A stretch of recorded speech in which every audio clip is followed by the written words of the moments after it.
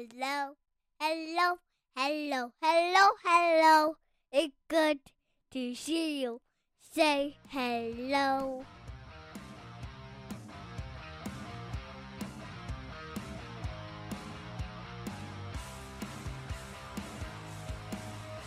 Welcome to the Husky Hockey Podcast, your number one resource to remind you that if you aim for opponent's head when they're going through the neutral zone, sometimes you're going to have to sit an extra game.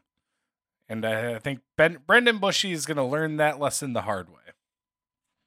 I'm Weldy, sitting here with Andrew. We're going to talk things, Husky hockey, college hockey. We got a week off a little bit. Or for the next couple of weeks, as we're kind of gearing up for maybe some World Juniors time. And so it's going to be kind of a random, loosey-goosey show, in my opinion. Let's just kind of see where everything kind of takes us. What do you think about that?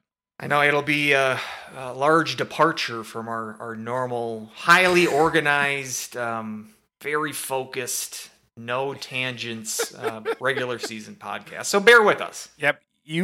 Usually we are incredibly structured and we stay on schedule and we do not go off script, but now all bets are off. We certainly never talk about TV. Hey, I saw that Better Call Saul finale. Ooh. Seriously, I'm not saying we shouldn't go on those tangents because we never do, but I did see the finale finally. That's redundant. Gotcha. But... And for the spoiler people and whatnot, without going into too much detail, I guess I don't know the statute of limitations anymore of what's a spoiler and what's not. I feel like it still would be. Maybe if a year goes by, 2 years. I don't know. Like, here's the thing. I have never watched the end of The Wire. Okay. I feel like if that is spoiled for me, that's on me. Yeah, I think that's by now fair. I should have watched the end of it. I have season 5 left. People have said season 5 isn't that good. Coming from a print journalism background and hearing about it, I'm actually really intrigued by it, but it's a heavy show. So it's like really got, to have that commitment. So I haven't finished it. But like that's early 2000s TV. So it's like that's kind of on me. Yeah.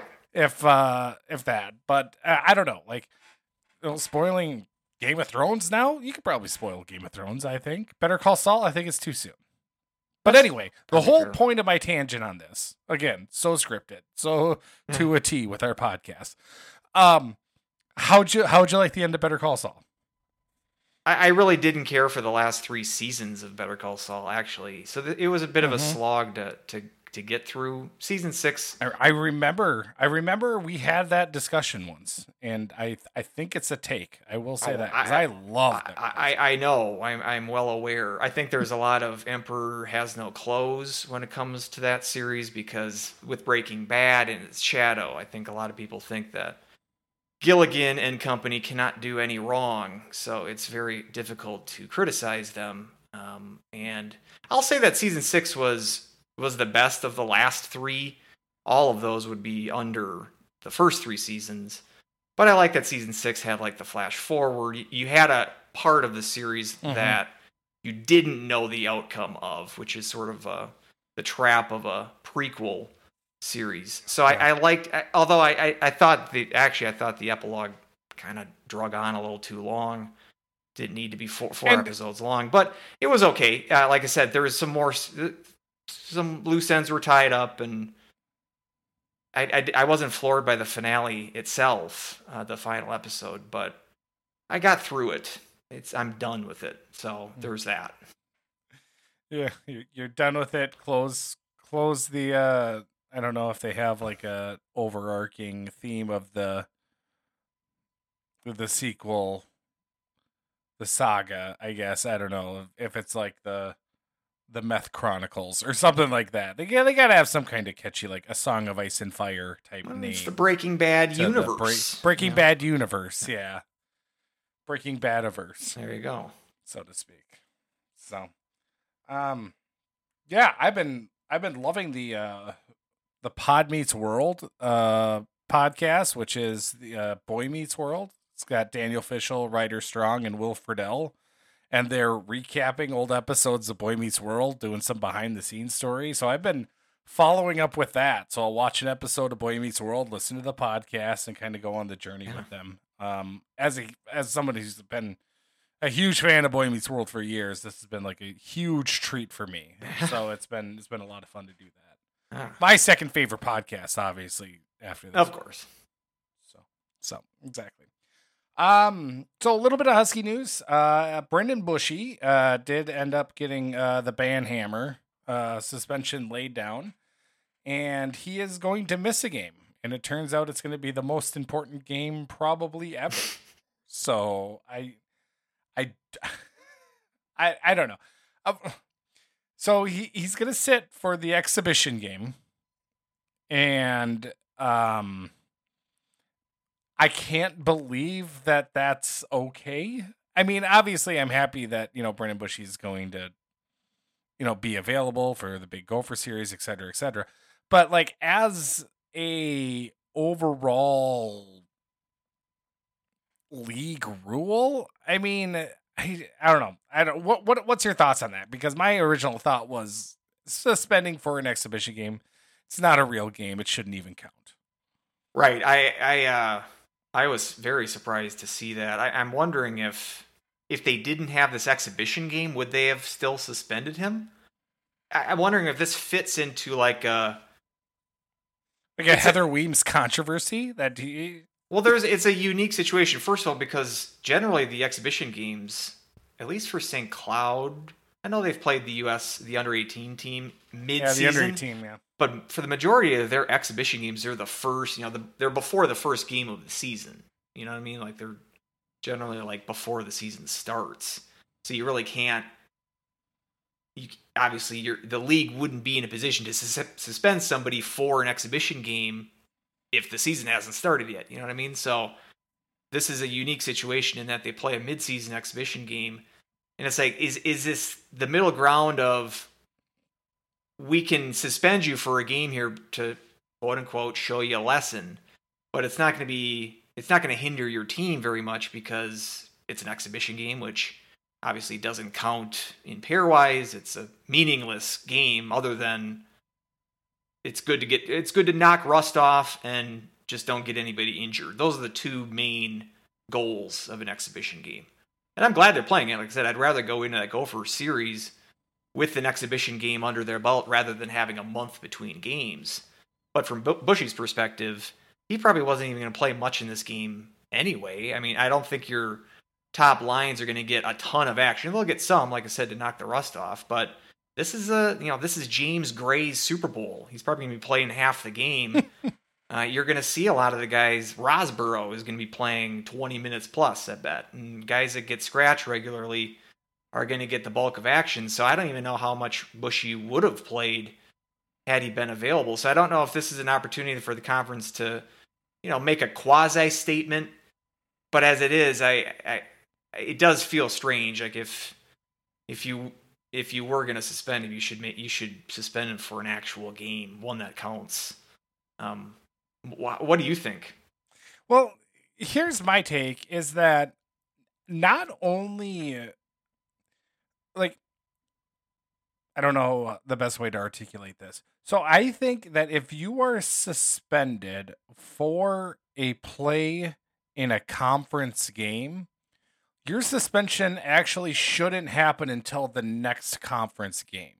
Like, your impact should have like weight in conference points attached to it. So even having, being out for the Minnesota game doesn't really do much for Miami or anybody else in the NCHC. It doesn't really affect anything because no conference points are attached to the game against Minnesota. And not only that, you might even be hurting your conference because you're not putting your best player, or in this case, a strong defensive-minded presence against a high-octane offense, which pairwise common opponents, things that could really help, other teams try to, creep up in the pairwise. So it's really actually hurting the conference more that way. So Yeah, that's interesting. I think you should, if it's a conference game and you get suspended, you should just serve it in the next conference game, no matter who the next conference opponent is. That's my thought. I feel it's kind of weird too that these these decisions are made by each conference. It feels like it'd be better suited for just one, like the NCAA as a central body to decide suspensions, because conferences could sort of, I'm not saying take advantage of it, but like, and so I guess it's, if it's like a non-conference game and there was a suspension or there was a bad hit, like, so let's say this happened in the Gopher series and Bushy got a 5-minute major for hitting a Gopher player, like, then you have the NCHC a parade down division is what he. It's well played. But I'm saying, like, then you have the position, the NCHC having to suspend their own player against another league. Like, you have a potential of, a conference not wanting to do that in order for, I don't know, competitive advantage of some sort. And so you'd think that the system as it is, with each conference divvying up their own discipline, that it has a potential of being gamed. I'm not saying that is the case, but I just don't know why it doesn't come down from, like, the NCAA. Why don't they just take care of it as a central body rather than leaving it up to all the conferences? I'm not sure, but yeah, as it is, I like that idea of, if it's a conference suspension, it should affect conference play. So in your dream world, or your ideal here, he'd be sitting against CC? I think that's their next conference game the week after the Gopher home and home. I believe it's CC at home. So, yeah, that's an interesting. I hadn't thought of it that way, but you make a good point.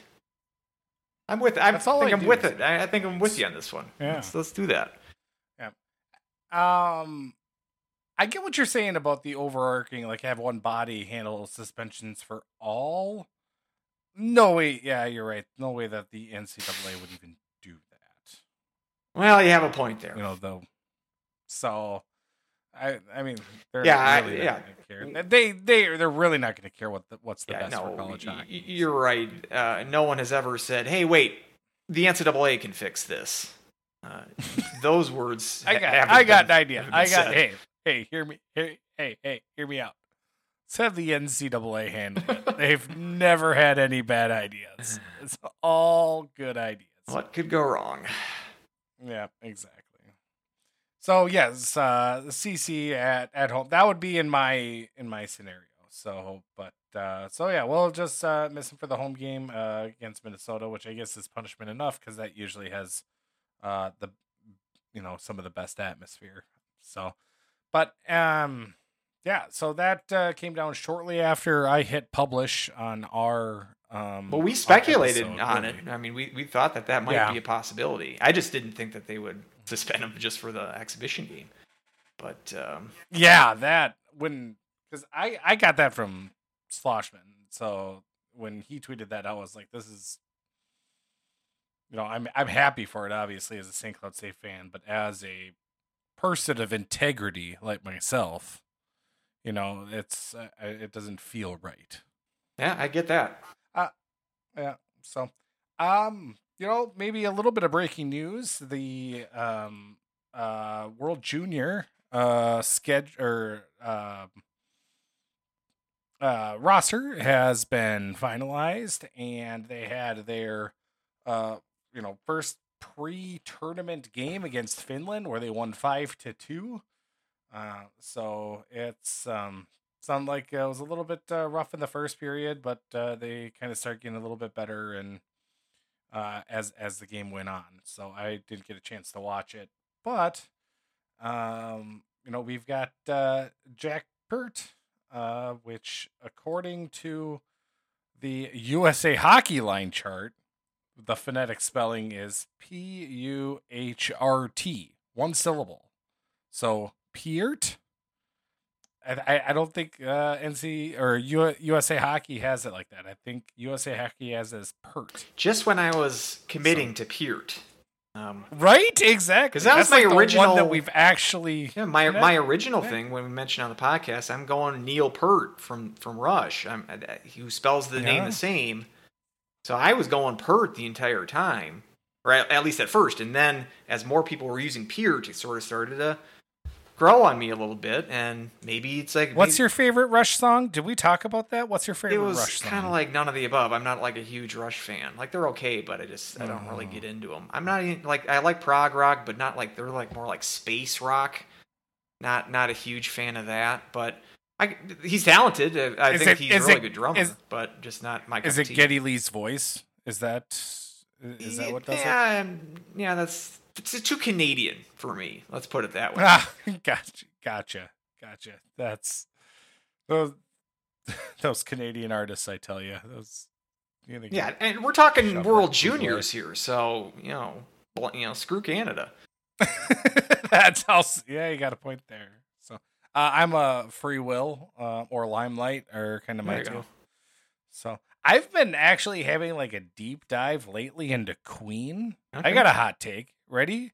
Queen, really good. They are pretty good. Like, so I've been going through some of their albums, like just their, obviously their full albums, Night at the Opera, Day at the Races, which obviously Marx Brothers. I was going to say, there's a theme here. Yeah, right. Jazz, The Game, it's News of the World. Like, they're like deep cuts and whatnot that you don't hear on the classic rock stations. Like, there's some really good songs, mixing some ballads too. Turns out Queen is good. Freddie Mercury, he's a good singer. Yeah, I always thought they're good. I guess I've never done the deep dives like you were just saying, though. Maybe you're giving me an idea here, but that's good. Jazz so far has been my favorite, but it also has "Don't Stop Me Now," which obviously is what I tweet out after Huskies win. Yeah, what else is on that album? So, like, name just a song or two. What? What album is "Somebody to Love" on? That might be my favorite Queen song. It's a great shower song. Belt it out in the shower. Yeah. Jazz has Fat Bottom Girls, Bicycle Race. Don't Stop Me Now is kind of the big ones on that one. That's good. No, they're good. I need to do some deep dives on them. It's a good rec. Similar to Queen, I went on a deep dive. I think they're similar in terms. Electric Light Orchestra, ELO. Oh, ELO, yeah. They've kind of got that sort of campy, orchestral, kind of multi-layered, but very catchy Beatles-esque pop songs. ELO's got some bangers. Showdown? Yeah. Oh my God. You want to get me jazzed up for whatever we're doing. Throw on some of that. ELO's got a ton of great hits. Yeah, this is the Boomer Hour presented by a couple of millennials. But hey, it's the best music. Just because I wasn't living when it happened doesn't mean it's not the best. I read also that like ELO was like created after the Beatles. Like it was supposed to be like how they would have continued on. Yeah. So. Yeah, Jeff Lynne he was a Beatles fanatic, and you can really kind of tell. It's the catch, the hooks, and the catchiness, and yeah, it's good stuff. Day at the Races has Somebody to Love. All right. With Tie Your Mother Down, Good Old Fashioned Lover Boy, You and I. It's if you ever have a chance, I think on YouTube there's Freddie Mercury like only vocals of Somebody to Love. Oh. Like all the instrumentals are dropped and whatnot. It's so cool to listen to. Is that like the the isolated track they have with Van Halen's "Running with the Devil"? You get David Lee Roth just screaming the entire time. It's good stuff. It's yeah. No, this is actually fun to listen to. So, anyway, what were we talking about? Neil Peart, Jack Peart. Remember when we said that we're very tight and organized? This is tangent number 2. Anyway, he was listed as first D pairing with Luke Hughes from Michigan. So not too bad, not too shabby. I remember, he made a lot of mistakes his freshman year, but when he went to World Juniors last year, I remember watching him and I could really see a lot of potential. And maybe that type of style suited his game a little bit more. So I'm excited to just kind of see how he does going forward here in this tournament. Kind of a lot of who's who also for NCHC, because obviously you're going to have your Minnesotas, your Michigans. They're going to have always a strong contingent, but Red Savage is the assistant who the Huskies just saw from Miami. Jackson Blake, who I believe he had a goal from North Dakota in the I think that's right. the series against St. Cloud. So Noah Laba from Colorado College. Remember, also with the goalie, Caden Mberko. So it's Sean Behrens is also the assistant captain from Denver. So there's a good smattering of NCHC contingent there on this squad this year. Of course, yeah, everybody had it that Colorado College leading the NCHC in World Juniors representation with 2. Yeah, but Michigan and Minnesota, 9 players. 9 players? 9 players. 9 times. 9 times. But between those 2 teams, 10 actually, if you count Chaz Lucius, who played the Gophers last year, bolted for the AHL. So 10, I guess, if you count, spanning back to last year, who Lucius played for. So that's not a surprise that these World Juniors rosters has been littered by Big Ten guys, in recent years. Interestingly, those 2 teams, Michigan and Minnesota, that we're mentioning, they do not play regular games. The Gophers have an exhibition game against Bemidji during the World Juniors. I think it's like the 31st or the 1st of January, one of those 2 dates. But Michigan, notably, backing out of the GLI this year, but probably by design. I mean, if that tournament is generally when it is, which is like the first few days after Christmas, like midweek between Christmas and New Year's, that's in the heart of World Juniors time, and better for Michigan to just say we ain't going to schedule any games there than have to do some last minute.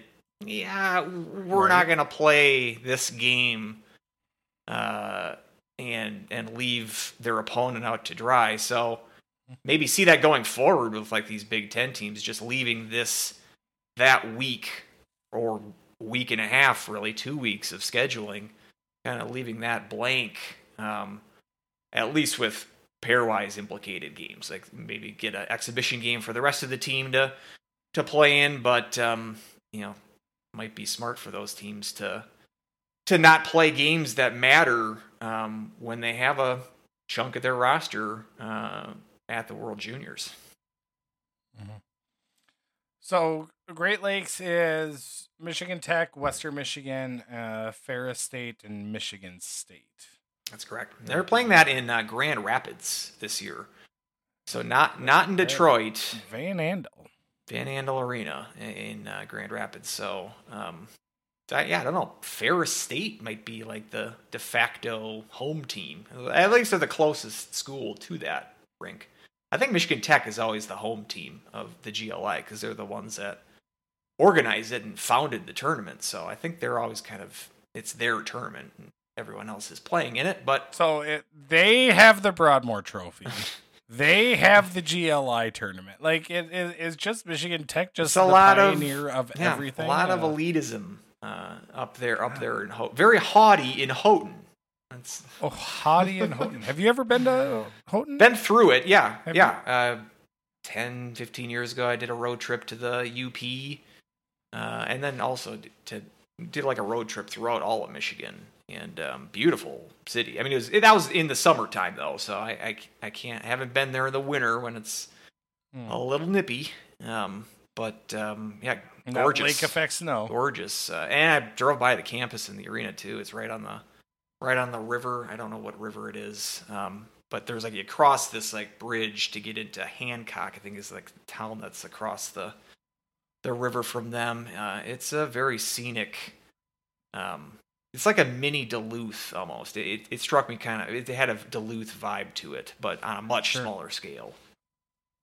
I want to say a few years ago, like Gordon Ramsay did a stop there Really? and like actually ate like at one of the small restaurants and whatnot, and like did a little chit chat with the servers and whatnot about like just how lovely this whole place is and how gorgeous the Upper Peninsula is and whatnot. So I'll try to find that article again. It was kind of a really interesting read. Send that on. And I'm also a pretty avid Gordon Ramsay fan. So I love it when he swears it. That's good. I can't help it. So, but yeah, so World Juniors, it's another kind of highly touted college hockey heavy team. I think there's only one player on the roster, I think, that A couple. plays in major juniors. I thought they said 21 of the 25, so I think there's 4 that there's 4 that are junior players. But yeah, I mean, it's become annual tradition for the U.S. team. That's generally getting their roster from the NCAA. Pretty stark comparison to Canada, which just one NCAA player on their roster, and that is Fantilli, another Michigan player. So that's 5 Michigan players on the U.S. team, and then you add Fantilli, maybe their best player, at least their best forward, on the Canadian team. So yeah, missing 6 guys. But like I said, they don't have a game to play during this stretch. They don't have a game to back out. That's right. So. That's right. So it's not shouldn't affect them that much. But it did already affect them because Fantilli missed that Michigan State series they had because he was already playing Canada's camp, which I thought was a little early. I don't think that was really necessary from Canada's perspective, although Canada does take this a little bit more seriously than the U.S. does. This tournament, big deal in Canada, and this is the 3rd straight year that they're hosting it in Halifax and Moncton, so the eastern maritime provinces of Canada, Nova Scotia, New Brunswick. Finals the pool play for the U.S. will be in Moncton, but then the quarterfinals and finals will be in Halifax. So it'll be obviously a partisan crowd of Canadians there, and it should be some good hockey. I mean, it's been a good tournament. The U.S. we've seen like the growth of U.S. hockey over the years, just as how competitive they become. And they become Canada's main rival, I think. Even notwithstanding this year, obviously Russia not involved in this World Juniors for political reasons. But even if I think that the U.S. has really staked their claim as sort of a major rival here. Obviously, got the other traditional powers, Finland, Sweden. They're always going to bring their game too. So I think that, but I think that you got to look at U.S. and Canada as being sort of your the 2 teams to look for here. If these 2 teams meet, would really like to see that action. What are you looking for here? So we got Pecknold behind the bench, first time for him, Quinnipiac coach. So yep. Interesting to see how he puts his stamp on it. I don't feel like we had Lehman last year, but Motzko ran the team a couple of years, winning it 1 year for the U.S. and I think losing in the title game the second year. And he was kind of a rare repeat coach for them. Canada, on the other hand, will generally have some consistency in coaching. Like their coach will have the junior team for a couple of years. It is a little different how Canada and the U.S. Manage the juniors.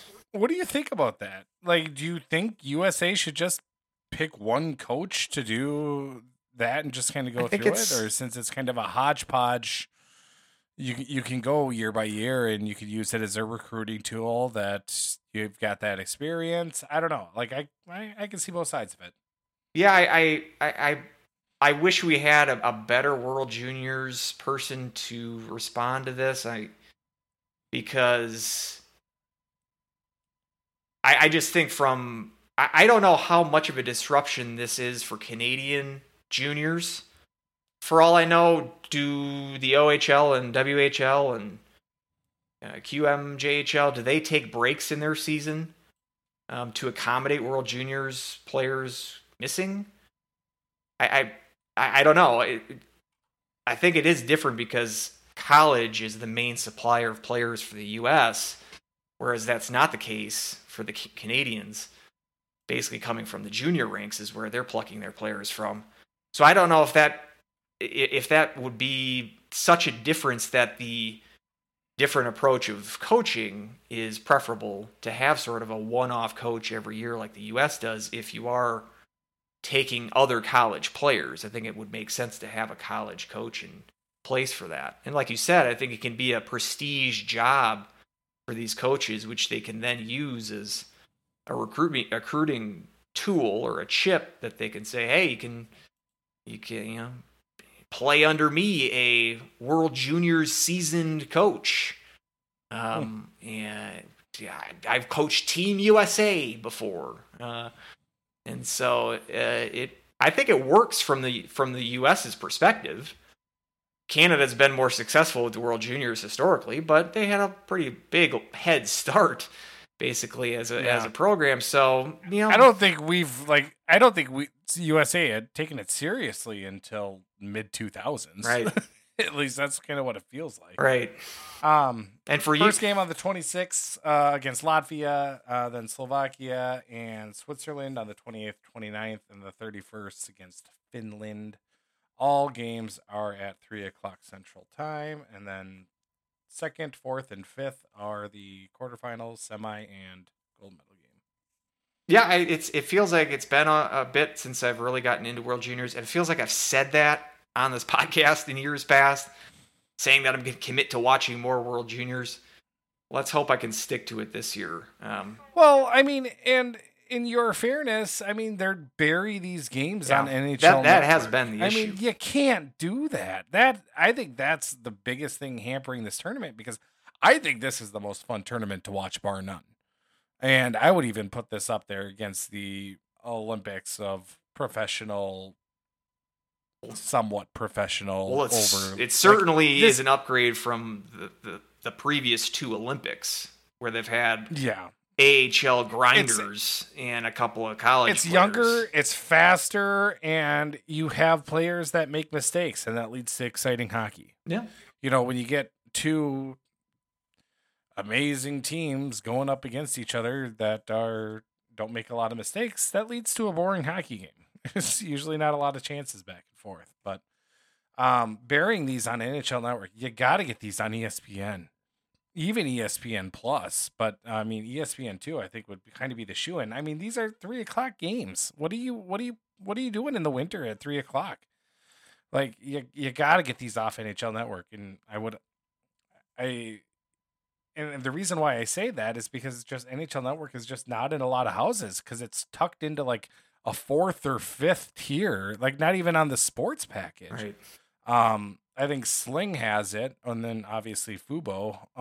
But those are kind of your two options for streaming, and Fubo is ridiculously expensive. I think it's like $70 a month. But I've got YouTube TV that doesn't have it. That has CBS Sports, which is why I have YouTube TV. But Hulu, I don't think has it. Hulu and Live TV doesn't have it, and then Charter is what I have in my area. They have it on like some obscure tier that I have to pay up the wazoo for a bunch of other channels that I don't have. So that's the main thing holding this tournament back. Because I bet if this gets in front of more people and more eyes watch the World Juniors, you're going to convert a lot more hockey fans. Wondering out loud when they played the rescheduled 2022 World Juniors in August, speculating out loud, like, yeah, maybe it's better not to play it in the middle of the season, maybe moving it to a point in the schedule where it's not disrupting other teams' regular season schedules. Maybe that would be a benefit. I don't think August is a great time, though, for it. And I don't really know what a better time would be. You could push it off past the college season, but then you're going to bump up into NHL playoffs. You could maybe bump it into like September, like right before the college hockey season, late September maybe. But that's, again, a kind of a weird time to play hockey. They did that with like that World Cup of hockey, which who knows if that's ever going to come back. But the one year they did it in 2016, that was in like September. Because, again, they didn't want to disrupt the regular season. I don't feel like that came off swimmingly. There was multiple issues that didn't come off swimmingly, but that might have been one of them. So maybe this is the best time to do it. Obviously, it is sort of a natural lull in the NCAA schedule. And that's the thing, is that we do have this lull of a couple of teams not scheduling and games Canada, they don't have to. Canada doesn't care about NCAA scheduling. Like I said, they don't take their players from that either. Yeah. So for them, it might not all matter. the Canadian leagues are still playing throughout this team. It's probably similar to these NCAA teams. They might have to play short a man or two for a couple of games. And as long as you're not a Michigan who's going to miss 6 guys in a situation like that, which I don't think is the case. Just glancing at the Canadian roster, right? It's not like I saw the same OHL team over and over and over again. It's not like you're going to be completely gutted. So they'll make it work with missing one of their studs for a game or 2 or 3. So yeah, I'm gonna try my darndest to watch some more World Juniors this year, and I'll let you know if I stick to that. All right, perfect. Sounds good. Let's kind of run down the standings here, but first, I believe we're going to take a quick ad break. So, I believe we've got a sponsor here for this episode. So, so stay tuned here for just kind of run through the standings, and then we'll predict the second half of the standings, kind of where we see everything going. But take a quick listen to our sponsor. That's right. Well, today's podcast is brought to you by Cloudy with a Chance of Meatballs. Cloudy with a Chance of Meatballs is St. Cloud's #1 spaghetti stand. We've revolutionized the way you think about spaghetti. No need for a fork and plate. Cloudy with a Chance of Meatballs is spaghetti on the go. Think of it like an ice cream cone of spaghetti. Our delicious spaghetti is served in an equally delicious warm garlic bread cone, all held together by one of our signature meatballs at the bottom. Cloudy with a Chance of Meatballs has a long history serving St. Cloud. It all goes back to 1921, when George Michaelopoulos arrived in St. Cloud from his native Greece after the Great War. He had one dream, to open up a spaghetti stand. He scrimped and saved for 8 years, and finally opened up at George's Spaghetti Shack on Lake George in September 1929. Unfortunately for George and for all of St. Cloud, the stock market crash of 1929 happened just 3 weeks after George's Spaghetti Shack opened. George was ruined, and so was the business. But in 2022, Nick Michaelopoulos revived his grandfather's dream by opening Cloudy with a Chance of Meatballs. And it's a portable business that can set up shop anywhere. Business parks, schools, sporting events, even weddings and funerals.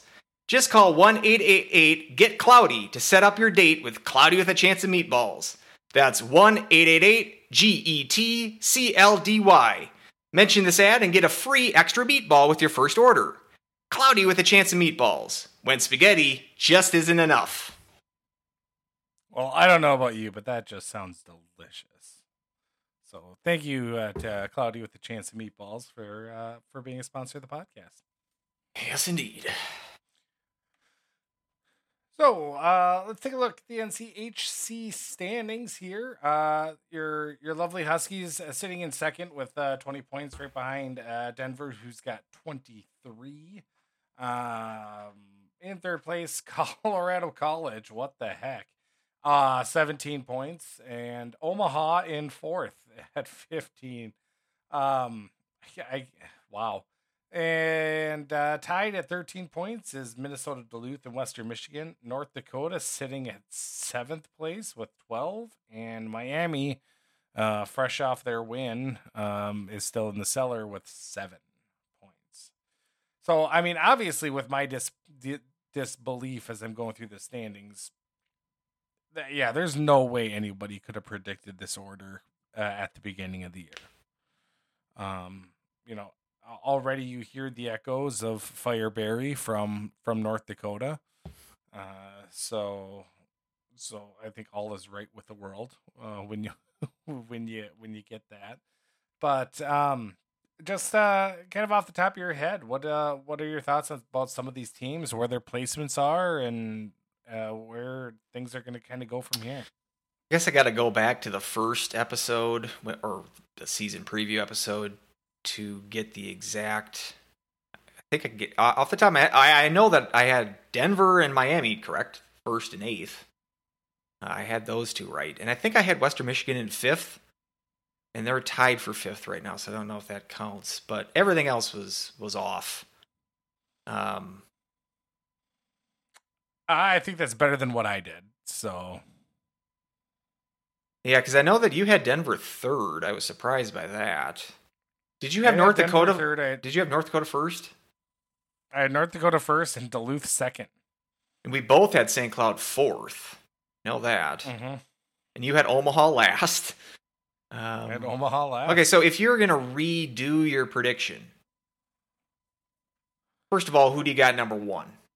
We don't need to go through maybe all 8, but just first bullet point.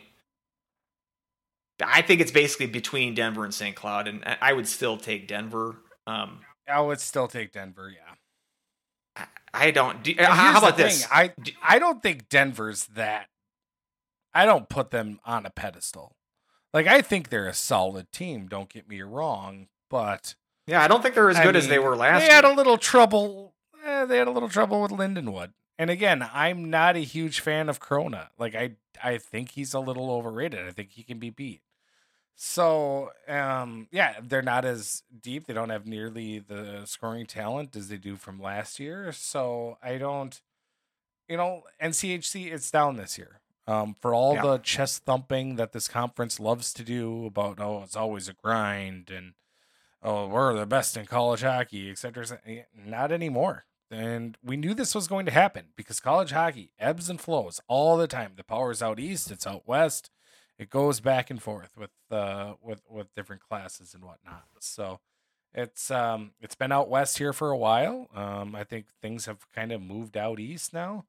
But as far as kind of where we're at with overall the schedule, I think Denver is going to be number one towards the end of the season. They got us again for St. Cloud. They got, maybe a couple of tougher battles. They got one at Western Michigan, one series there, but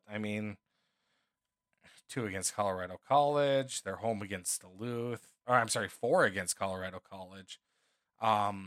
They're home against Duluth. So it's home against North Dakota.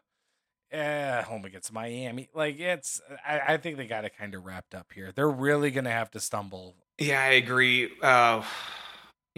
Talking about the NCHC and this being a down year for the conference reminds me of the first year of the NCHC, which prior to this year might turn out to be worse than that first year. Who knows? But I would think that first year to date is the weakest year for the NCHC.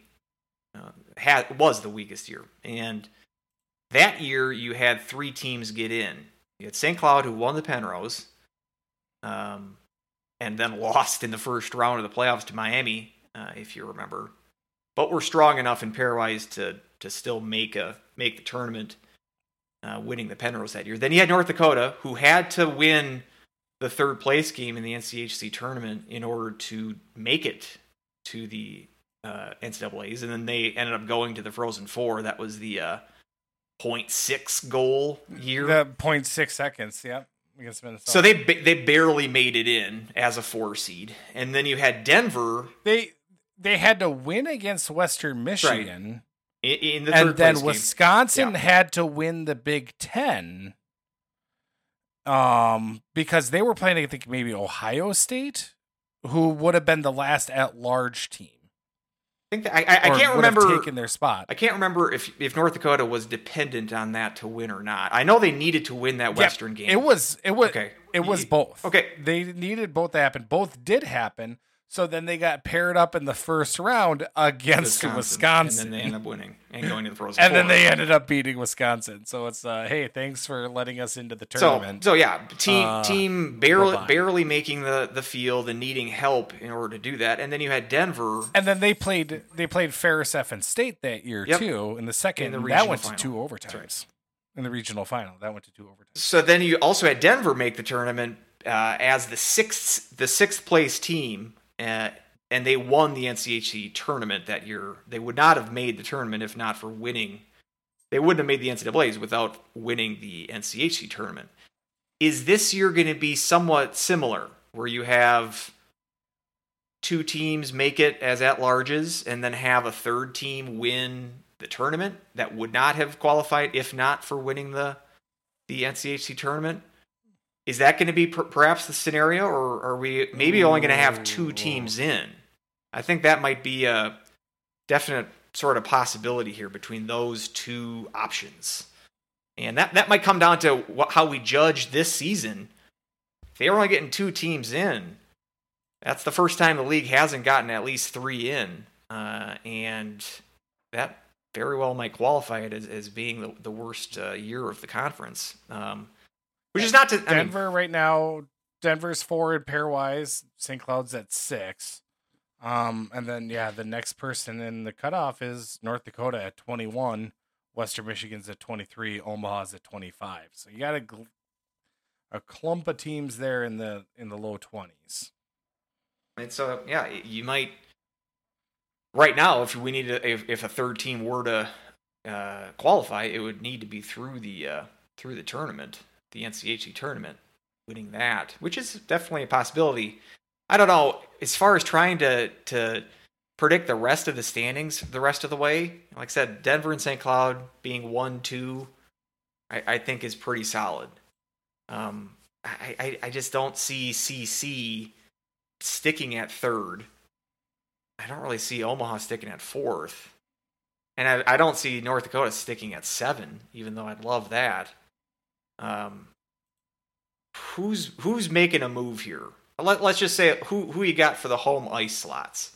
Do you want? Okay, how about that? We could do home ice. We could do who's up, who's down, who gets up. How about your home ice? I think down? We're agreed that Denver and St. Cloud are pretty good bets to be 2 of the 4 teams that host in the first round. Who are your other 2 teams that you got hosting a first round playoff series? It's a tough one.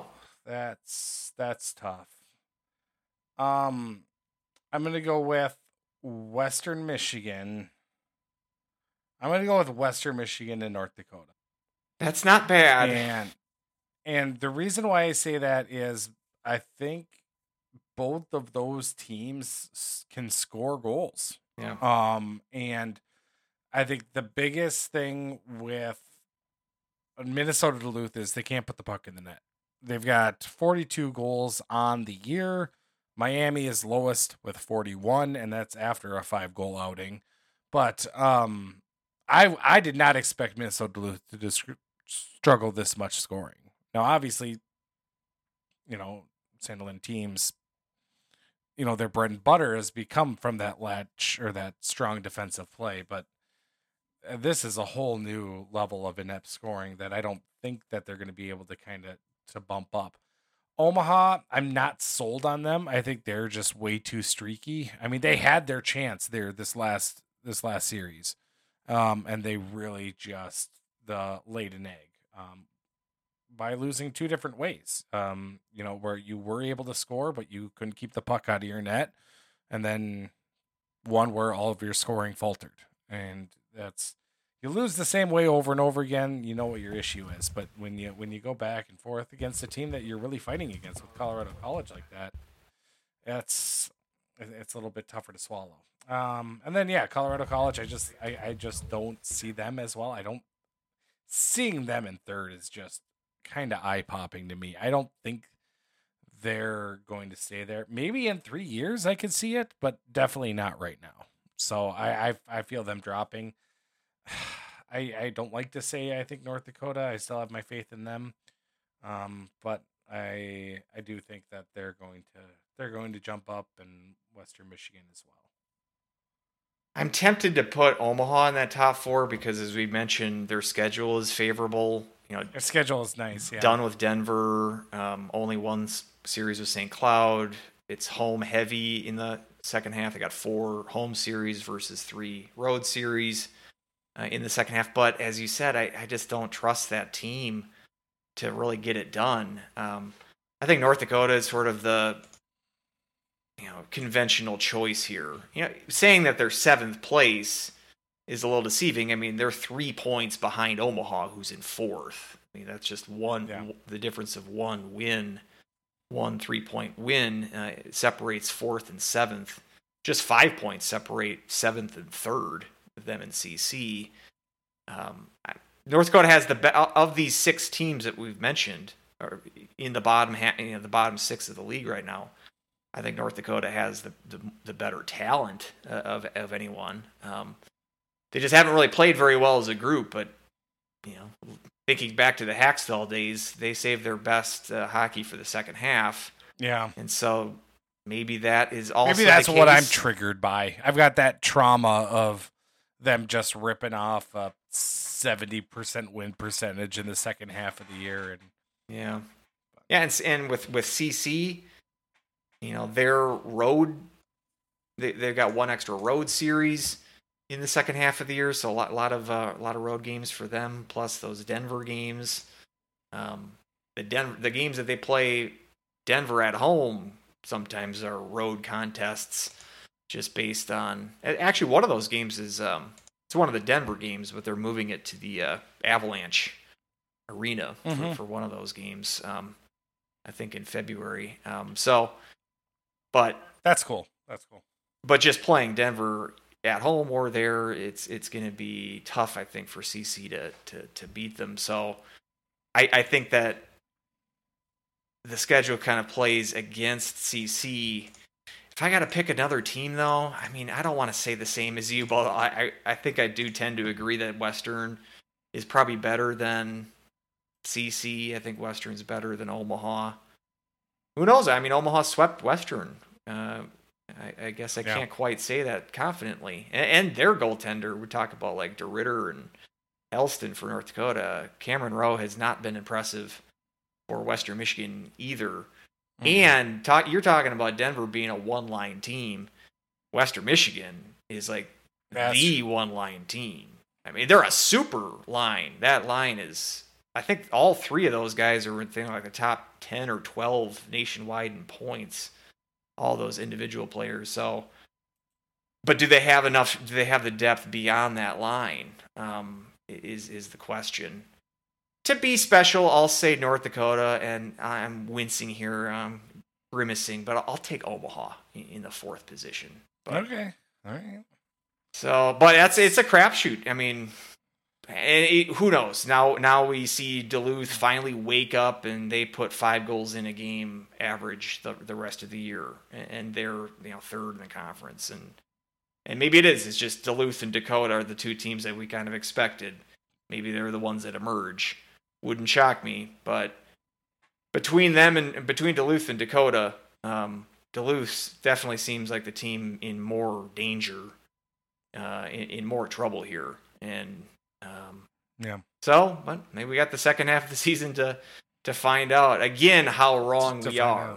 How wrong? Yeah, exactly. Right. They're gonna we're all going to be eating crow when Colorado College is lifting the Penrose, right? Right. So I didn't notice that Western Michigan also is, on a little bit of a snide right now. With 3 losses and over a shootout loss to North Dakota as well in their last 4. So they've only 1 point in their last 4 games. It's not good. Even going back, that's not great, Bob. Not great. So exactly, they're like we talked earlier. They're in the Great Lakes Invitational. They got Michigan Tech. So I kind of wish St. Cloud had like some type of tournament like that, or like I miss St. Cloud being involved in tournaments. We had the Everblades. We used to be involved in that, I think, a few years ago, and I don't know. I like tournaments. I like trophies. I think they're just kind of a fun little thing. I think if we could do the North Star College Cup right, I think it could make a lot of sense, but it definitely didn't the way they did it. So, well, they got St. Cloud. I mean, I know nothing about I'm sorry, what were you gonna say? I'm saying they got invited to the GLI, but then were uninvited by the GLI. That was like 10 years ago. It was the year that they decided that it was the year that the Red Wings got the Winter Classic at Michigan Stadium. So or was it? Maybe they were playing an outdoor game at Comerica. Maybe it wasn't the Winter Classic, but the GLI decided to piggyback on whatever I thought it was the Winter Classic, but they decided to play the GLI outside.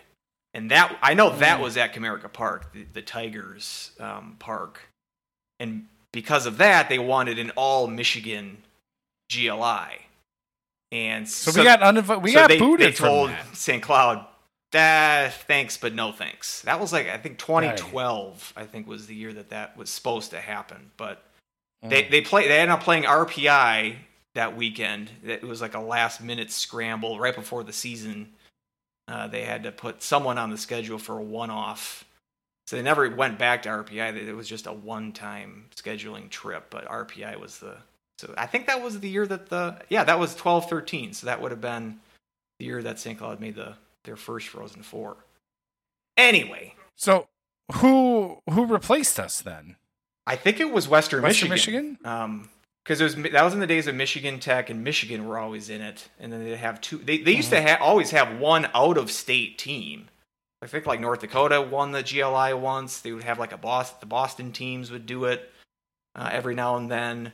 So you used to have 3 Michigan teams, and then one out-of-Michigan team would be the 4th team. And I think because they wanted all Michigan teams, I think Western Michigan was the team to replace St. Cloud that year. And I think they won that GLI, actually, Western Michigan, the outdoor one. So, anyway, another tangent. Another tangent. And you said that was, 12-13. Was it 13-14 then? It might have been. I thought it was. Season? I thought it was the year that Comerica Park. Yep. Yeah, maybe I was off on the years then. I thought it was the year that RPI played St. Cloud. You said you said 2013, but then so it was the 2013-2014 season. Okay, so I must have been off on the year.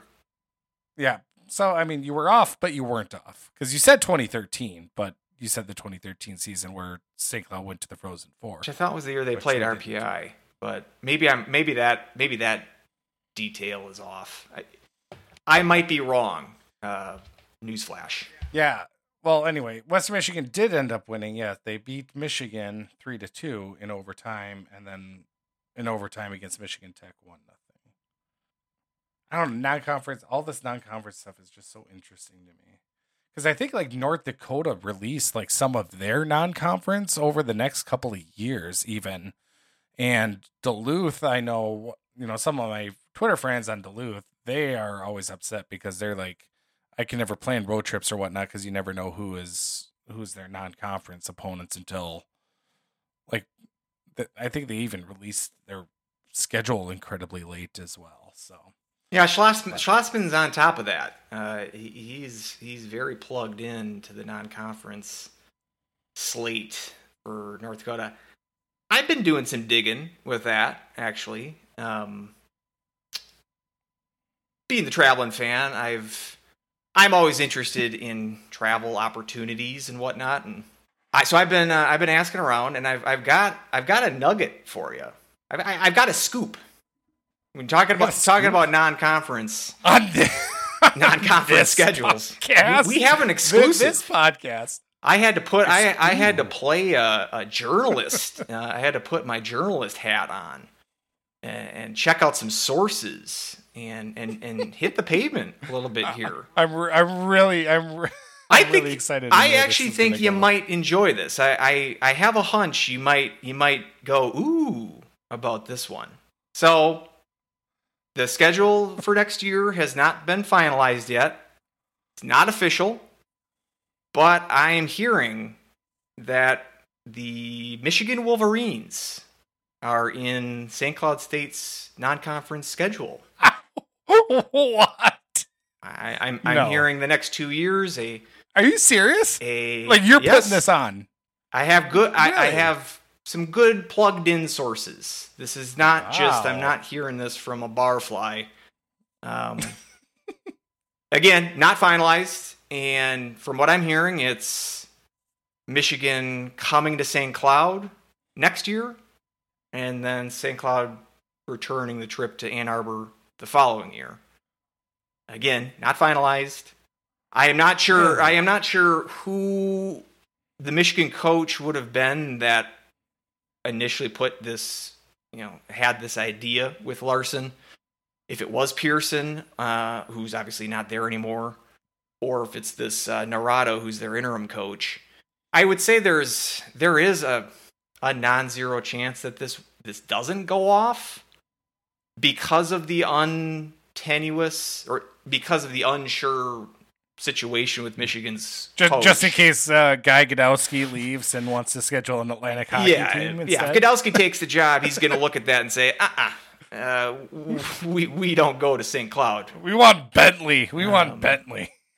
But barring that, I do think that there's there's action being the wheels are in motion, and so hold me to it. If this turns out to be BS, come back and never listen to me ever again on anything. But this one, don't say that. Don't say that part. This one's coming from. We'll just bring it up every episode. I got some good authority on this one, so that'd be a good get. If it does happen, we're gonna have to call that the Mark Hardigan Revenge series after his and for them to come to St. Cloud.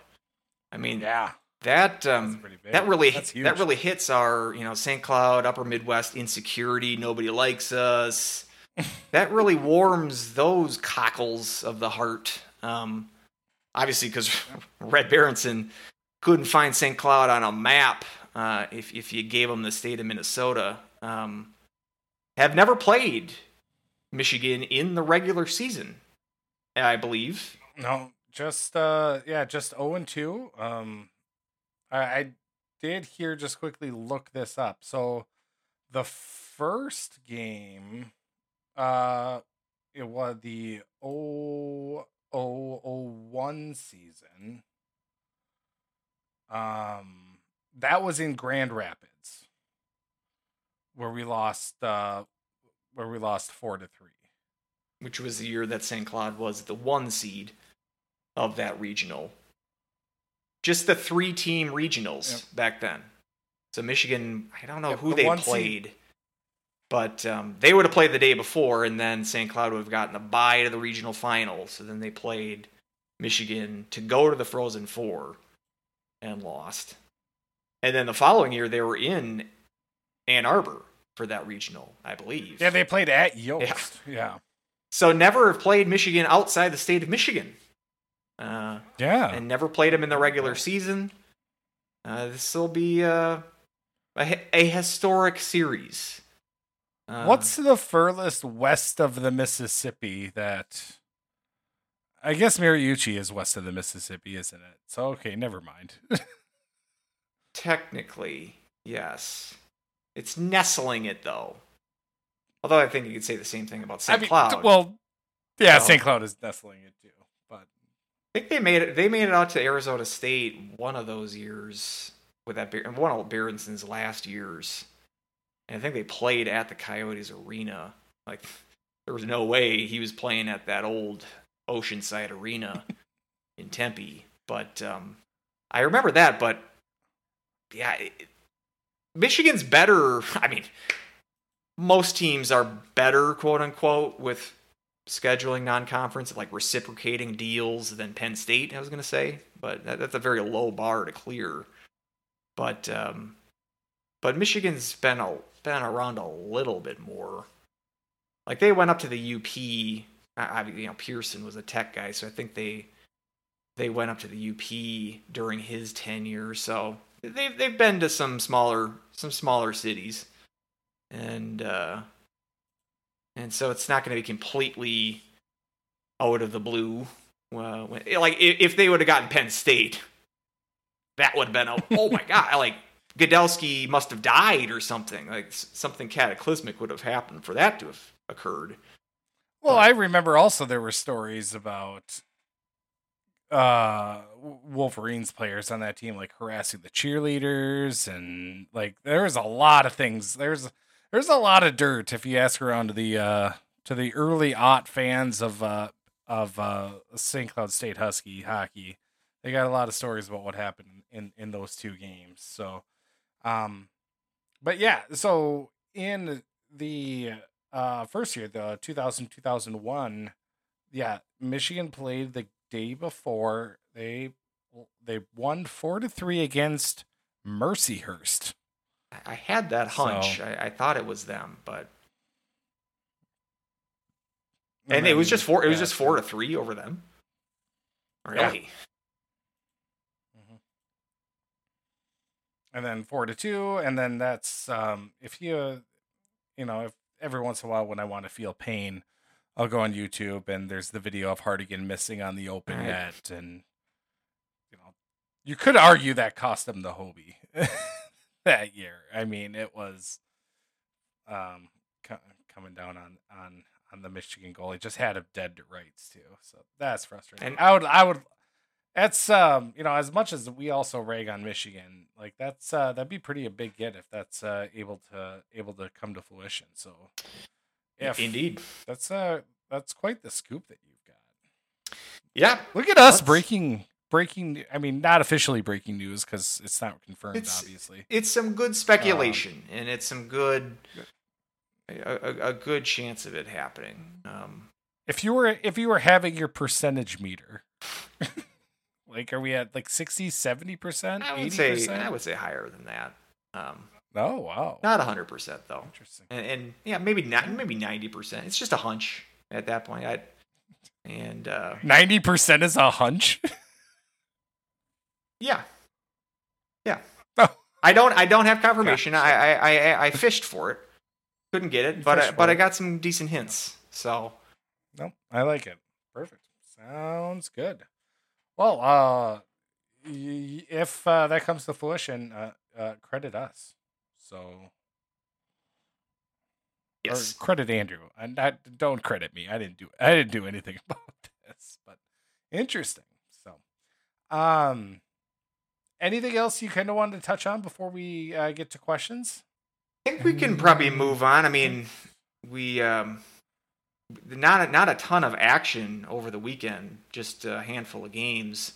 You mentioned watching that, or catching a little bit at least of that Lindenwood Denver game, at least the Saturday game, which got a little authority Yes. there for Denver. Closer than it needed to be. That's for Um, sure.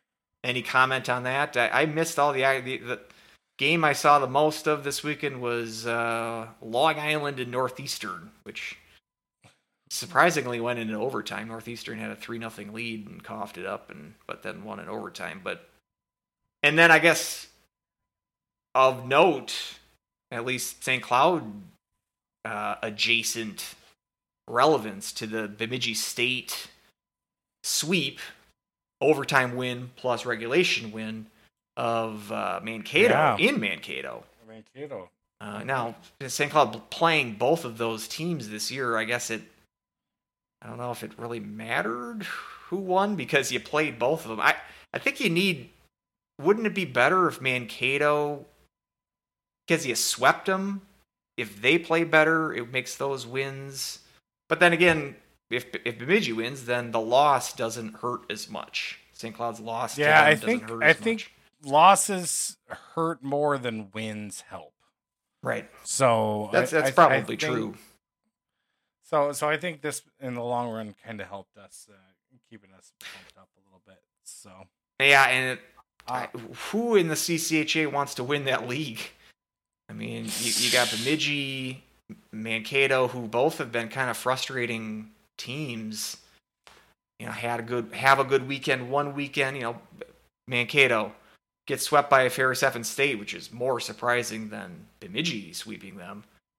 But then going out to Bowling Green, who wasn't first at that time, Mankato sweeps them somewhat handily, and then returns home and lays an egg against Bemidji. You got Michigan Tech. You know, they lost a game at Lake State, who is terrible this year. They're like second or third worst in pairwise. Just an awful team. So that's a terrible loss for them. And yeah, you got Bowling Green, who I said, you know, gets swept by Minnesota State, and they've had some decent wins, but some bad losses. Who is going to emerge from this crap pile that is the CCHA this year? looking at Bemidji State, it's really interesting. They have gone to overtime 8 times this season already. That's one less than 9. That's one less than. I don't think we can do that joke twice in a podcast. Maybe we'll just have to wait a weekend until they get to 9. Because at this pace, it's basically every weekend they're going to OT. Yeah, that's. And what did you say? Like Michigan? I want to say there was a Michigan Tech season too. like that for the Huskies. Yeah, Michigan Tech, as you had mentioned, a bunch of overtime losses this year. I guess that's like, yeah. Looking at the CCHA standings, everyone's got a handful of overtime wins and overtime losses. Yeah, that might be a hint that it's just these teams aren't good enough to win in 60 minutes, and you got to slug it out in a 3-on-3 in order to get a victor. to get a goal. Yeah. Northern Michigan, I remember being surprised that they were ranked number 2 in their preseason poll. They were down at 6, just 4 points ahead of St. Thomas, who's not. Yeah, I think I had them at second with a caveat of I can see them being first. I had them a lot higher. Well, they had a couple of this like Vanderbeck that they have. They had a couple of guys that had real good years last year that were returning, and that Vanderbeck is having a good year for him. But yeah, they have not been all that impressive. One of the 2 teams other than Western Michigan to lose to Alaska Anchorage this year, which is not good, Bob. Yeah, I mean, I've been sticking to my guns as far as just, Mankato's gonna win this conference, right? But I mean, they're tied with Tech with 25 points, but Bemidji has 2 games in hand, so you got to give Bemidji, I guess, the benefit or the slight edge at this point of the season, but just don't see that being a tournament team.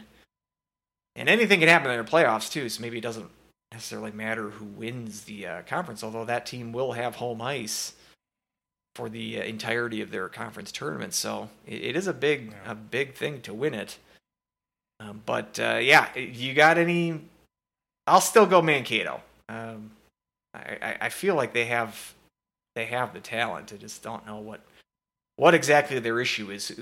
Who do you got coming out of that league? You gonna go with Bemidji? Let's go Bowling Green. All right. Okay. Let's do it. You're Let's bowling. Go, you are a bowling fan too. So you got a poster of Pete Weber in your bedroom, right? I did. Who do you think you are? I am. You said, love that one. Yeah.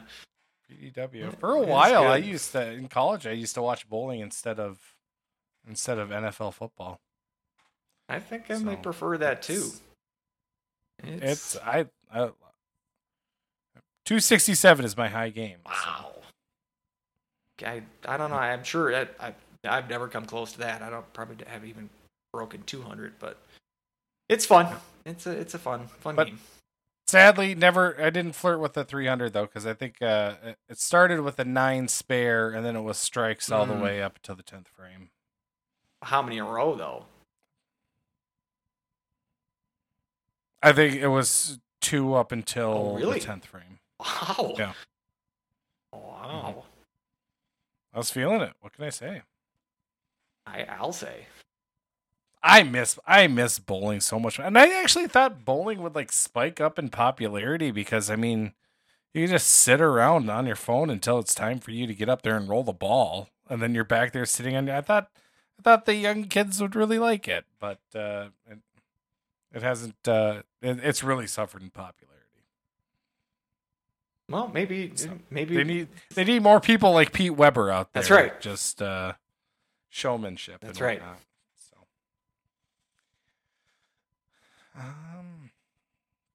Questions. We have questions. Let's get it going with friend of the show, Dan Jacobson. What is your favorite Christmas cookie? He said his favorites are butterscotch brownie pinwheels. And Can't say I'm familiar with that. Yeah, I am not familiar with it at all. They look pretty good, but I mean, if they're brownie, are they more brownie than cookie? Is that cheating? I think he's cheating. Does it? Oh, okay, all right. I guess I could look at the recipe and actually see if it's more brown. I'm a sucker for brownies, though. I love brownies so much. Brownies are good. So, anyway, yeah, Christmas cookie. What do you got? I don't know if they. I mean, my mom and her like sisters would always have like a Christmas cookie bake, and various different kinds. I don't know if these qualify as Christmas cookies, but for me they are because like we eat them during Christmas. But I don't know what you call them, but it's like the ones. I think they're like a peanut butter cookie, and then they have like a Hershey's Kiss in the middle of them. Are you familiar with this kind of cookie? Yeah. Those are chocolate good. star. What is it? Chocolate star cookies. Okay. Those peanut butter chocolate star cookies. They're called Star of Bethlehem cookies. It depends where you go with it. But yes, those are my favorites too. I did not know the name, so thank you for clearing that up. What I guess maybe he's trying to goad us into talking about gingerbread. What's your take on gingerbread? No. No, and like apparently like ginger is good for like when you're pregnant and whatnot. Like it balances something, and I don't know. So like there was always ginger in our house when Teresa was pregnant and couldn't stand it. Like they had like ginger gummies or whatnot that she would, and it's like no, they are gingerbread man. Somebody catch that guy because he deserves to get caught. Not building not a fan. Not building a gingerbread house with your kids. Nope. No. I guess I'm not anti gingerbread, but it's probably not the first Christmas cookie that I'm gonna have. I'll put it that way. But good, timely question. To be expected from Dan Jacobson. Johnny Mac had 4 questions. Jeez. One of them was, do you think the standings would change much in the second half? We already addressed that. So, number 1, who do you think has grown or will grow the most this season? I think actually last podcast you wanted to talk a little bit about Adam Ingram. So I don't know if you've had a hot take with him or maybe this is a good time to talk about him. He's one that I have found like I see glimpses of. I think it's one of those things where once it clicks for him, it's going to click, and I think everything's going to be incredibly he's going to be an incredibly important player for us. Yeah. It's kind of how I see it. What's your thought? Yeah, he of the second half of that question, who do you expect to grow in the second half of the season? That'd be my answer for that. Half of it would be Ingram, and I want to get back to him. I'm trying to think of the first part of the question. Who has grown the most so far? Dude, have you checked out Mason Reiners? He's grown like 4 inches since the beginning of the year. No, just kidding.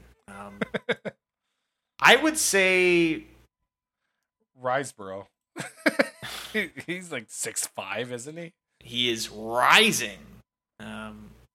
Rosborough. That's Get it? Get it? Roseborough. I got. He's only 6'3". I would Guy say looks like a monster so. out there, though. I've liked. Not like Ben Storm big. Yeah, that's well, few people are, but I took a picture of me standing next to Ben Storm, like a little candid shot, and like I'm 6'1", so like, I on the taller side. I just look like a peewee next to him, and there's not a lot of people who make me feel that way. yeah, big boy. But yeah, as far as guys that have grown so far this year or have taken a step forward, we've mentioned Peart. God, again, now it's got me so screwed up now. Committed to Peart, now we're back to Pert. Just thinking Rush. I just got to think Rush. Nope, I just say nope. USA Hockey, you're wrong. I'll just say that. I'm gonna keep going with Peart. Maybe now how that sounds anyway. Now we zag even more. Peart. Any way you say it, Jack, I think has definitely stepped up. Jackie P. Stepped up from last year. And maybe that World Juniors in the summer sort of helped him with that development, but I think he has really cleaned up the riskiness that he has, or the potential that he was showing last year for that. Cleaner with the puck, and I think he's now become more assertive, controlling the puck and being an offensive force without sacrificing defense. I think he's really stepped up, becoming sort of that elite defenseman that we thought we might be getting when he arrived as a high second round draft pick. So I'm really impressed with his development this year. I also throw in Kupka, a guy that last year we're kind of scratching our heads at one point saying, what exactly is his role here on this team? I think he's found that role as this sort of finisher type on that Crookshank Miller line. He's not a guy that's going to necessarily wow you with playmaking skill, but if he can park in front of the net, get some rebound goals. He's got really good net front presence. And grinding stuff out in the corners and behind the net, cycling plays and whatnot. I think he has stepped up and when he was hurt for those couple of weeks, I think his absence was missed during that time. So yeah, he's stepped up in a nice way. As far as Ingram goes, and as alongside Pert, talking about him last year, my whole refrain here was, well, these guys are 18, they're freshmen. I kind of got to give them a little bit of leeway here because they're still getting acclimated to this new level of hockey, blah, blah, blah, blah, blah, which I think is definitely true. But then, I look at the national scoring leaders in the country. 4 of the top 5 are freshmen. And we got 1 sophomore in there, Graf from Quinnipiac. This, and freshmen, high-end freshmen at least, that has not been a rarity in college hockey over the last decade or so. Not to say that Ingram is on the same level as Fantilli, for instance, who is not. Fantilli is so young, he's not even draft eligible yet, or he wasn't over this past summer. He will be next year, and probably be number 2 overall pick at this rate, if not number 1. It's likely between him and this Bedard who will also be on the Canadian junior team, so you can potentially watch the top 2 draft picks playing for Canada in these juniors. I just don't bring that up to throw Ingram under the bus, but I'm just throwing it out there to say that it's definitely possible for freshmen to carry your team. And it's definitely possible for freshmen to have a big impact on a team. I think Ingram, he's really shown some flashes of the skill here. And like Pert, definitely think his second year, which I do think we're going to have a second year of Ingram, I do think that will be a noticeably better from the start campaign for Ingram. But I do think it's possible here in the second half. He's got a half a season under his belt now. He's been getting some power play time with his team. I think part of his issue is he's been saddled with a unstable situation when it comes to line mates, which I think forces him to have to create some chemistry with a lot of different line partners, which is that's a tough task for anybody, much less you add the extra factor of his youth and inexperience. That's a tough assignment. And when he was briefly put up onto that line with Mietnin, some clicking in that Bemidji State home game, where that was the game I believe that Ingram had that highlight reel goal of his. So we've definitely seen the high end of his talent. And we've seen him take some penalties here, more penalties than I would have liked, and the penalties that aren't necessarily the good penalty category, like the kind of unnecessary plays. And so if we can sort of tamp down on those, be a little bit more disciplined in that aspect of the game, and then also maybe just gaining a little bit of confidence. I think he's got a nice shot, and so I think he's kind of going to be an X factor here. If he can develop into, and let's say 10 points in the first half of the season in 18 games, that's not terrible. He's able to produce. I'm looking at the 2 goals though. Like, if he can maybe get into the double digits of goals this year, past 10, 11, 12 goals, somewhere in that range, have a 8 to 10 goal second half, that might mean this team goes far this year. And so I don't know what you're thinking here. I want you to step in here with how are you kind of viewing his first half, and are you with me as far as having optimism that his second half will be even better than this first half? What are you thinking? Well, I do. I mean, I do agree with you on a lot of your points. One thing I just kind of want to add into is, he's had 6 points here in the last 7 games. Going back to the Colorado College game, and then 2 against North Dakota, and then 2 against Miami, obviously not scoring against the last Miami. But, that's about the time, if I am looking correctly, that Colorado College, Western Michigan, let's see, Denver. So Denver, he played center. So they switched him over to wing in the Western Michigan series. And I think that has really freed him up a little bit. And I think maybe center might have been a little bit too much for him. And again, your line mates, when you're the third center, I mean, he has been paired with Mietnin a couple of times. But I mean, it's been Jack Rogers, Molinar and Ashan a couple of times, Spalacy and Ashan. I mean, you're not going to create a lot of chances with some of those players. Yeah. I mean, let's just face it. So, Sahlquist, I think, also, I think there was a couple of games where when he was in as a wing, Sahlquist was his center. So, we've talked about that. Maybe not. First game against Miami, actually, when he had 2 points, Sahlquist was his line mate. But, I think that move to wing, I think, was a good choice. Now, I remember when he came on, I said we're going to need him at center because we have no center depth. And I still kind of believe that. Now, did I think Crookshank would be as powerful as he's been? No, not at all.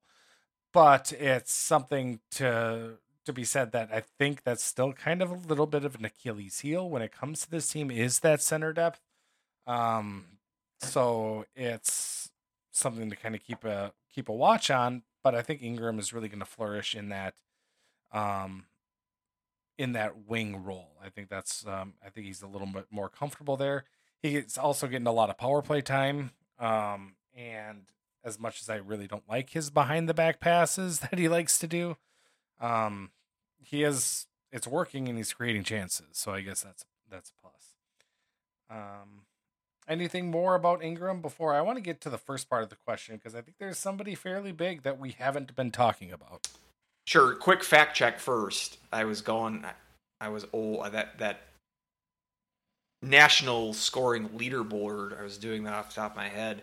Massimo Rizzo actually moved into the top 5 in scoring this weekend. So it's 4 of the top 6 are freshmen and 2 are sophomores, Rizzo being a sophomore as well. So it even... He really padded up with Lindenwood, huh? Which bolsters my point. It's all underclassmen, top 6 scorers. McAllister for Western Michigan's got a 6-point lead right now on everybody else. 33 points already. Snuggerud at 27.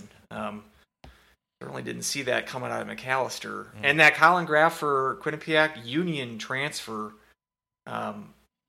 big ripple after Bennett got fired there from Union. Graff leaves. Now he's 4th in the conference, tied for 3rd in scoring. And Dylan Anhorn, the leading scorer of defensemen in the country, also a Union guy last year. Yeah, that's a wonder if Bennett wasn't forced out there, would Union be decent this year? It's interesting to speculate that. But anyway, go on to your. I'm interested to hear now who your player, the player who has grown the most. Has grown the most. Kupka was my second choice. 5 goals in 12 games. He had 5 goals all of last year, which was his highest that he's had in a year. So he's already met that total. 18 points last year, so that definitely was. But I got to look at Jackson Castor, and maybe it's a cop-out for picking a goalie, but I mean, you told me at that Quinnipiac game and that series against Minnesota Duluth that Castor would be playing as well as he has been. Yeah, it's, his save percentage has dipped a little bit. It's now only a 9.19, so a 9.20 pretty much. But 2.12 goals against average. He's been getting the job done. Yeah. And so I think he's kind of been the guy who's grown the most. That's a good call. Defensively, Trey Ball, I've been, a fan of him, last year as well, but I think even this year he's been even more so reliable. And even, I don't want to say he's shown offensively, but I've seen him make some plays down low in the offensive zone a couple of times. So he's been trusting some of that, some of his instincts as well. So I think that's also a good, maybe a little bit under the radar because he's not going to get you a lot of points, but I think he's definitely one that I definitely point at. So, which beloved Wave of Babies players might grab a 5th year? So any of these seniors here that were on the team 4 years ago, COVID kind of screwed me up when it comes to that. But yeah, any of those seniors here you think might grab an extra one? I think Kupka would be one of those. I can't see a lot of opportunities past college for him. ECHL maybe out in Europe, but I think he's kind of a prime example of somebody who could stay in a 5th year. Yeah, that's a good call. Just looking at CHN of the seniors, I just got to make sure that that these guys aren't fifth-year seniors. I think what they're doing is they're calling these grad students if you're a fifth-year guy, or GR. So, like, Okabe. Okabe would be good. Has the ability to come back next year. Same with Cranola. Cranola, looking at that scoring leaderboard, is up there. He's like 15th or so in the country. I lost my... tied for 9th with 23 points. So, top 10 nationwide score right now. So, I don't know. I don't know if you expect those guys to come back. Be really great if they did. We saw like Walker bolted last year. Say that, yeah. Now he was not drafted, was he? I know he signed up with Toronto. That can be a blessing and a curse for Toronto Marlies. Like he signed an AHL deal, right? So that could be a blessing or a curse for a team. Like if you guys have, if they have a draft, if a guy is already drafted on the team, they have that exclusive right, and it almost seems natural that they would leave. But then if they're a free agent, in a sense, anybody can sign them. So it's like maybe it's more likely that a guy would bolt if they didn't have, like if the team that drafted them didn't want to sign him, then they probably would come back. But if they were undrafted, 30 teams, and then by extension 30 AHL teams could sign these guys, and that might work against you too. It's hard. I mean, Crandall is putting up a better year than Walker did last year, so it's maybe natural to think that he would be gone after this year. I'm not sure. Maybe he wants another year playing with Okabe and Miettinen. Who knows? It's hard to gauge that right now. Kupka is like a guy where I can definitely see him coming back. Like, he fits sort of that Miller mold where it's like he didn't think that he was going to necessarily get a ton of pro offers, and it made sense for him to come back. I could say that like more confidently with Kupka than I would any of those international exchange line guys. How about you? What are you thinking? Any other players that we haven't mentioned here? Any of the other seniors? I guess we got Anhorn, Treyball. Again, this is off of CHN, so might be inaccurate, but Castor is listed here. Okabe we said. So I think that's it. The way Anhorn's playing, maybe we'll be lucky to get another year out of him. Who knows? But Treyball, I could see him definitely coming back. But it's all sort of guessing at this point. But yeah, it's an interesting question to consider, because this is still in that COVID year. We got that was 2021, so that year is free. So we still got a couple more years where guys were like that was Miettinen's freshman year. So use him as sort of the gauge of all those guys have the potential of playing 5 years. It's going to span into 2025.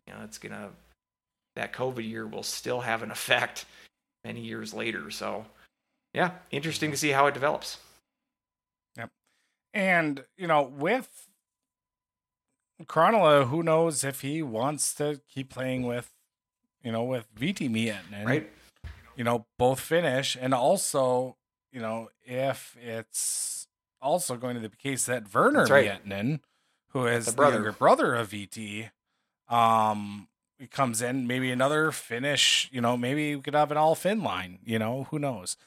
So it's, that might play into it, and he'd want to, go a couple years. Obviously, there's a lot more factors that go into it, and we're, who knows when it comes to that, but that's part of the speculation, right? So, I could see all of them staying. I could see some of them going. It's, I just kind of look at it as the surface level of what type of hockey opportunities can you kind of see going forward, for some of these players. And I don't know how many of them I foresee really in the NHL. I also didn't really know if Nick Dowd would be a everyday player, Right. and turns out today he scored 2 goals in 11 seconds by himself. Wow. So it's That's a decent shift. yeah, that's an alright shift, right? So take that, Ovechkin. You don't even do that. Yeah, that's right. Yeah. Yeah, and It he's only got what 750 goals left to catch Ovechkin. And counting. I think he's got 50 goals in the NHL by this point. Dowd, No, maybe 30. He's been in the league like 5-6 years now, pretty regularly. And he's more of a grinder type, but I think an important player. I think that Oh, look at that. 52. really, and that's not counting the 2 goals in 11 seconds. That I don't know. So at least 52 52 or 54. That's right. We're in the mid 50s by this point. Oh, good for Nick. Mm-hmm. Just a boy from Alabama, Huntsville. Just a boy from Huntsville in a dream. That's right. Switching over to women's hockey. Do you think the women's team could finish their push for the top half of the league? That's an interesting question. Now they were humbled a little bit by Just a little Minnesota this last weekend with a loss of. No, it wasn't this last weekend. It was the weekend before, wasn't it? Yeah, and it was kind of a blast from the past. Unfortunately, Yeah. I don't believe they scored a goal on the weekend. 9-0, 5-0, I believe were the scores. 9-0, 6-0. 6-0. Okay. So that's it certainly took a shine off of what has been still a very good first year for Adulski. Top half of the league though, so they're fifth place right now, 19 points. Fourth place Duluth is just at 21 points, but they've got 2 games in hand. Plus, playing Duluth earlier this year, Huskies were handled pretty well by Duluth. Checking, 2-0 loss, 5-1 loss. So not as lopsided as those Gophers scores, but and then above them you got the real cream of the crop: Ohio State, Minnesota, Wisconsin. You're not catching them, and you still have another series with Duluth, but based on the fact that Duluth is already ahead of you with some games in hand, I do think it's going to be tough to hop them. And as it stands right now, you'd face them in the playoffs, and so it'll be a tough task. This league it's a grinder. So I mean, wish for the best, obviously, but I wouldn't say it's looking all that hot right now. I don't think so. For a top half of the league, but you're 3 points ahead of Minnesota State. Why don't we at least you got them, I believe, 2 series in the second half here. At least just lock down 5th place, which is something to say with this program. I mean, I don't want to make the goal too low, set the bar too low here, but considering the history of women's hockey at St. Cloud, 5th place and playing some competitive games against the for the first year. In the first year, too. Is certainly nothing to sneeze at. So maybe set that as the goal, and you do have that series against Duluth in the second half, going up there, and maybe you steal a weekend there, and that is a possibility. But I would say realistically, we're looking at 5th as being the high water mark, but we shall see, and just project this into the future. If they can just build on this, and once he gets his recruits in there and continues to establish his system, good things on the horizon, I think, for the women's team. I think so. Yeah, and that's I think you hit the nail on the head when it talks about when you talk about that Minnesota State series, or two of them here. You got 13th, 14th of January, and then they close out the season here. You lock down 5th place. I mean, not only is that huge for the program, but that gets you a series probably against Minnesota Duluth. You don't have to travel to Wisconsin. You don't have to travel to Ohio State. You don't have to travel to Ritter. So it's, maybe Minnesota Duluth, that's somebody you can steal a game from. That 2-0 game, it was just kind of a tough stretch there for, about a 5-minute stretch in the first period, where they popped in those 2 goals, where Duluth really kind of took it to the Huskies there in the first period. But ever since then, it was tight. So it's, they could sneak up and maybe, take a series win there at the end of the season. But I think it's key to be ahead of Minnesota State. And I think if we're ahead of Minnesota State and cement ourselves in that 5 spot in the season, I think that's a huge win for the program. And I think the sky's the limit after that. Yeah, and looking at the 2 bottom feeders, St. Thomas and Bemidji State, been able to handle them this year, 6-0 combined against those teams. And Minnesota State's another one of those teams that are behind St. Cloud. So you take care of business against them. And it's not like playing Duluth in the playoffs is some sort of, all right, great. Duluth was the runner-up last year, the national runner-up. So not like you're getting a cupcake by any means, but as you said, preferable to play them rather than Scotty or the Gophers or defending champion Ohio State. So let's just scrub that Gopher weekend out, and they play out east to start the year. I got games against New Hampshire and Merrimack to start the second half. I think that's in some sort of tournament situation. Oh, it's down in Ritter. I thought it was out east, but playing Eastern teams at least. But according to CHN, it's a tournament at Ritter. So have a chance to start second half off. And like I said, hopefully the best is not yet to come with this team. And Merrimack, New Hampshire, those are teams near the bottom of Hockey East right now. Right. Sitting there at New Hampshire right now is 6-14 on the season, and then Merrimack's a little bit worse. It's 6-13-1. So I mean they've only got 6 wins aside here for each. So, but yeah, so that's I think that would be a good thing to watch. We'll check in with them periodically. Like I said, we really want to get more into the women's side and the women's hockey. So, and then last but not least, why isn't Bucci's rankings the one used to make the NCAA tournament field? Why don't we just all hail Buccigross?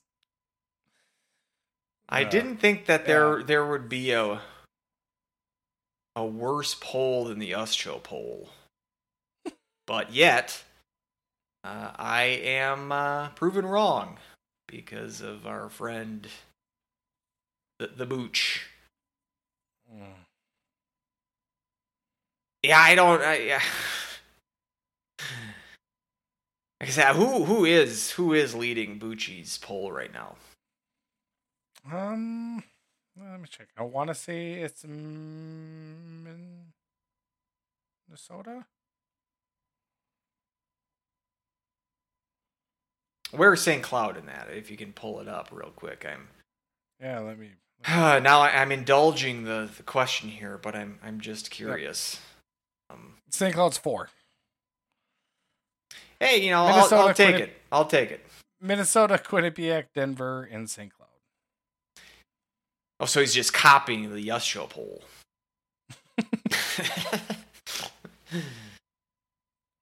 I think wasn't Denver? Didn't they drop in the USCHO poll? I don't think they. I checked it today. They didn't have one. Maybe they thought that the weekend Or that they- wasn't enough to merit redoing the poll again, which disappoints me. It's you usually don't need a reason to put out a worthless poll. You could have done that.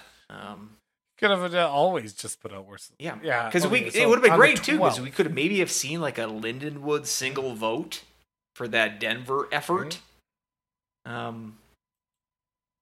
They literally do not. There's no college hockey games until the GLI, which kicks off next Tuesday. I really want an Ustro poll next Monday, literally based on no games. You can do it. And we're missing out too because if we had one this week, and then we have one next week, it wouldn't be the exact same. Guarantee you, someone would change their vote based on no games played. We're missing out, so maybe we need to. Maybe let's hope that Bucci stays up. So let me know if Buccigross does his dumb little top 10 next week, and if it's any different. And Okay. God, I hope it is. I'll let you know. Please do. So, well, that about does it. On an off week where we'll go for again, an hour 50 or so. So why not? Sounds about right. Well, you come here for the Michigan scoop, Right. right? That's why people are in for it. So, for us, we'll be back with the show next week. Might release on Tuesday, might release on Wednesday. We don't know, for sure, but everybody have a good holiday. Hope you're listening in the car as you're driving up to whatever, safe travels. Stay warm. Here we gotta. I don't know how it's gonna be like in Arizona for you, but it's gonna be. We're gonna be fighting for positive temperatures the next week and a half or so. It's gonna be bustling cold. I hear you. It's supposed to get down to 65 tomorrow. So Jeez, bring your parka. I have. It has been a little chilly lately. Yes. Oh wow! All right, and until next time, go Huskies! Woo! Woo!